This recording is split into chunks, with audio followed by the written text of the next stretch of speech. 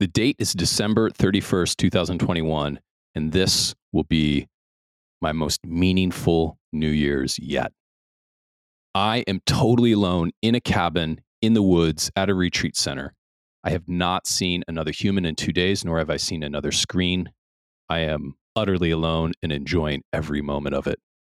Once the small pangs of missing my loved ones and that obligatory glass of champagne passes, I realize what a rare and special opportunity to go deep into my own self, into my own mind, into my own heart, and enjoy the exquisiteness of utter silence. This particular evening, I have 30 or 40 candles that are lit in my cabin. I'm utterly naked, sitting on a sheepskin rug. I've taken a small amount of psychedelics. I'm meditating. I'm moving my body. And I'm feeling into the vastness of silence that exists at any moment. I'm called to go outside. I feel a draw to see the stars. And as I open the door, the brisk winter air hits my body. I grab the sheepskin rug from the floor. I wrap myself in it and I head out and I look up into the heavens and I see in this cloudless sky the vastness of the universe. I am overcome by a sense of wonderment. I allow myself to be filled with a sense of awe. I lie down on the cold ground with my sheepskin rug, naked, and look up and let my eyes wander and feel just the softness of my essence dissolving around the edges, feeling the porousness of breaking down my sense of existing separately from this mighty universe. And my eyes are drawn to certain stars, and I see this cluster towards the top of the sky, almost directly above me. And I notice it as Pleiades. My eyes are drawn there, and as I'm drawn there, I just begin to see images and remember the statement of why I'm here, my unique essence, my unique gift, which is to offer experiences of transformation. I'm reminded that's why I'm here. And I get pictures in my mind's eye about all the times throughout my life that I have done that and how alive I've felt and how useful I've felt, helping people transform. And I start to get images about in the future about how I might continue to do that. My eyes fixated on Pleiades. And the pictures begin to fade, and I just enjoy the vast emptiness of the universe. I feel cold, and I'm drawn back into the warmth of my cabin, and I begin to jot down a few notes about a reminder, this is why I'm here. I feel drawn to get some wisdom from the oracles, and I grab a deck of cards that is a bunch of animal spirit cards. I draw a card, and it is the fox card. Of course, the fox, the crafty fox who knows how to get things done, the fox who will do anything for his family. The fox, that's my animal for this year.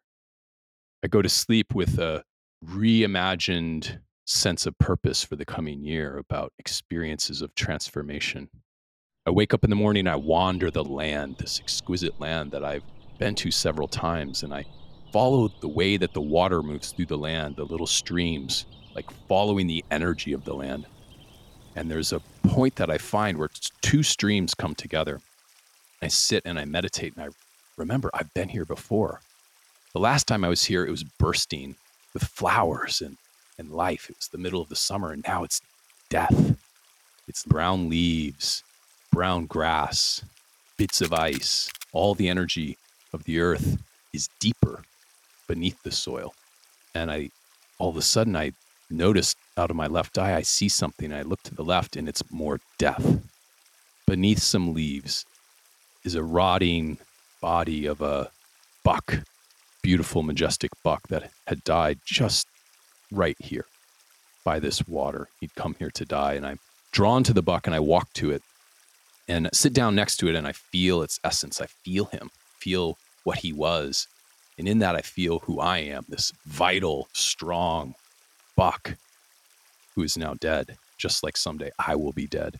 I offer prayers to him. I offer tobacco. I talk to him. And he very clearly says, take my antlers. So I harvest the antlers. And these antlers now live on my altar to remind me about my vitality, my purpose, and the fact that I too will someday become the soil to nourish the flowers. I go home with a sense of purpose, a sense of beauty, a sense of wonderment, a sense of awe, connection, while being totally alone, a connection, deep connection to myself and all of existence. And I'm reminded that we get to decide the meaning we put into these moments. We get to decide how much mystery and magic we create. This week's show is about how do we create a deep sense of meaning, a deep sense of magic and purpose and connection in these winter holidays. We get to decide how we create magic for our holidays. Welcome to Crazy Wisdom. I'm your host, Luke Antrup. Crazy Wisdom is our show about the wild, the unexpected, and interesting places we find ourselves in during our quest to live a life of deeper meaning and deeper truth. My hope is with each conversation and each story, you discover a new part of yourself on your journey towards making the most out of this one wild and precious life. This is a Soulfire production. All right, so this week's episode is about how you create deep meaning in the winter holidays for you and your loved ones. Have you ever wondered why there are so many holidays this time of year? Well, the answer lives in our ancestors, right? Our ancestors, especially those in the Northern Hemisphere, were very connected to the rhythms of the earth, connected to the cycles of the moon, connected to the stars. And fastly approaching is the winter solstice, the longest night of the year, the shortest day of the year. It's the pivot point. It's the threshold. It's the initiation from darkness into light. And there were many celebrations that our ancestors made throughout this season, right? The Yule celebrations for those of us that have Northern European ancestors. But these show up in all of a lot of different cultures in the Northern Hemisphere, in Iran, in China, all across Europe.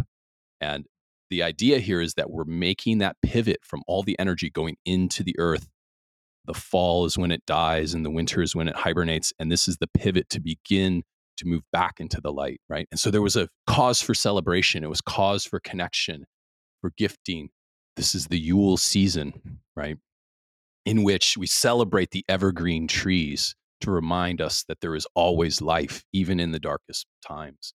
So we get to decide the meaning that we make out of this holiday season. This does not have to be based in consumerism and capitalism exclusively.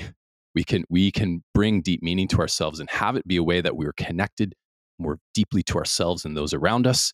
And it can be magical and a place of wonderment yet again. So I have really 4 ways that I do this that I offer to you, right? The first is through some form of ceremony, right? It's a solstice ceremony.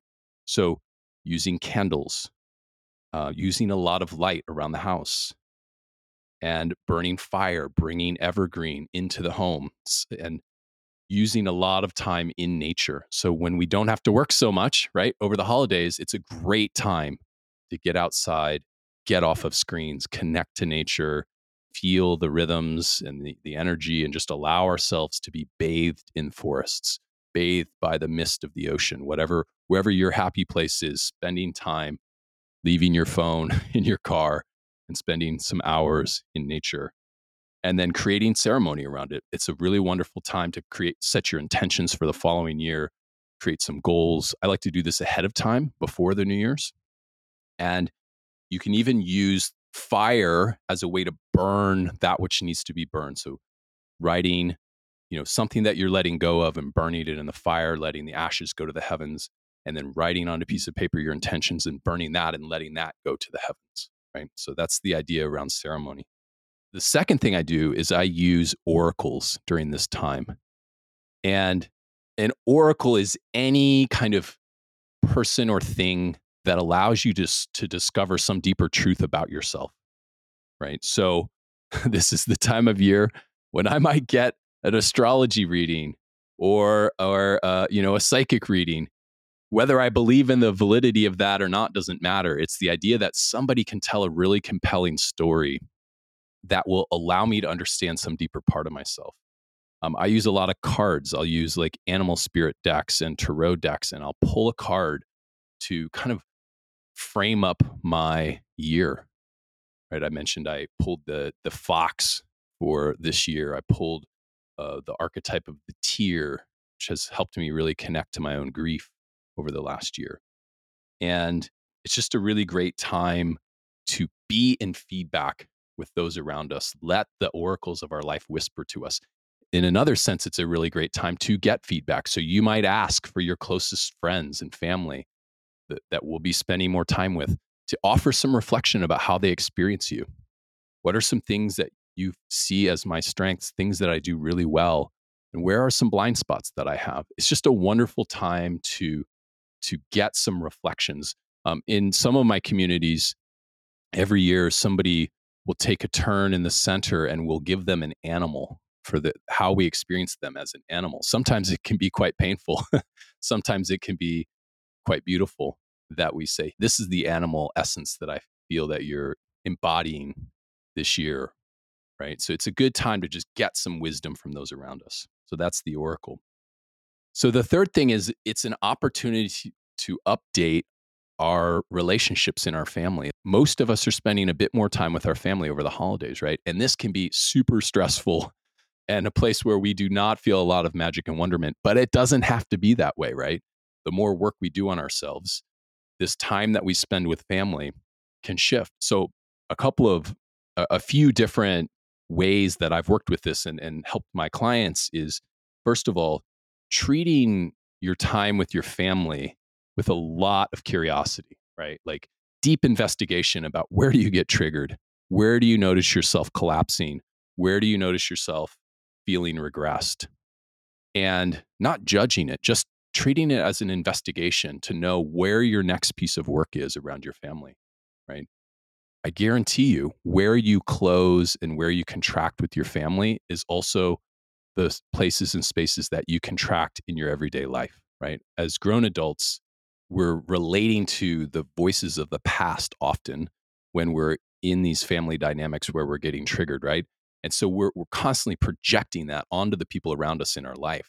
So if we can go into time with our family and understand where we get lit up, where we get pissed off, where we get reactive, where we collapse, where we go into our own shame, the essence of that is also happening in our life. And it's a great clue about what we need to do next in metabolizing our own shadows. So that's the first thing. The next would be go in with a mindset that I am going to give to my family, to my parents, to my siblings, to my children. I'm going to give way more than I get.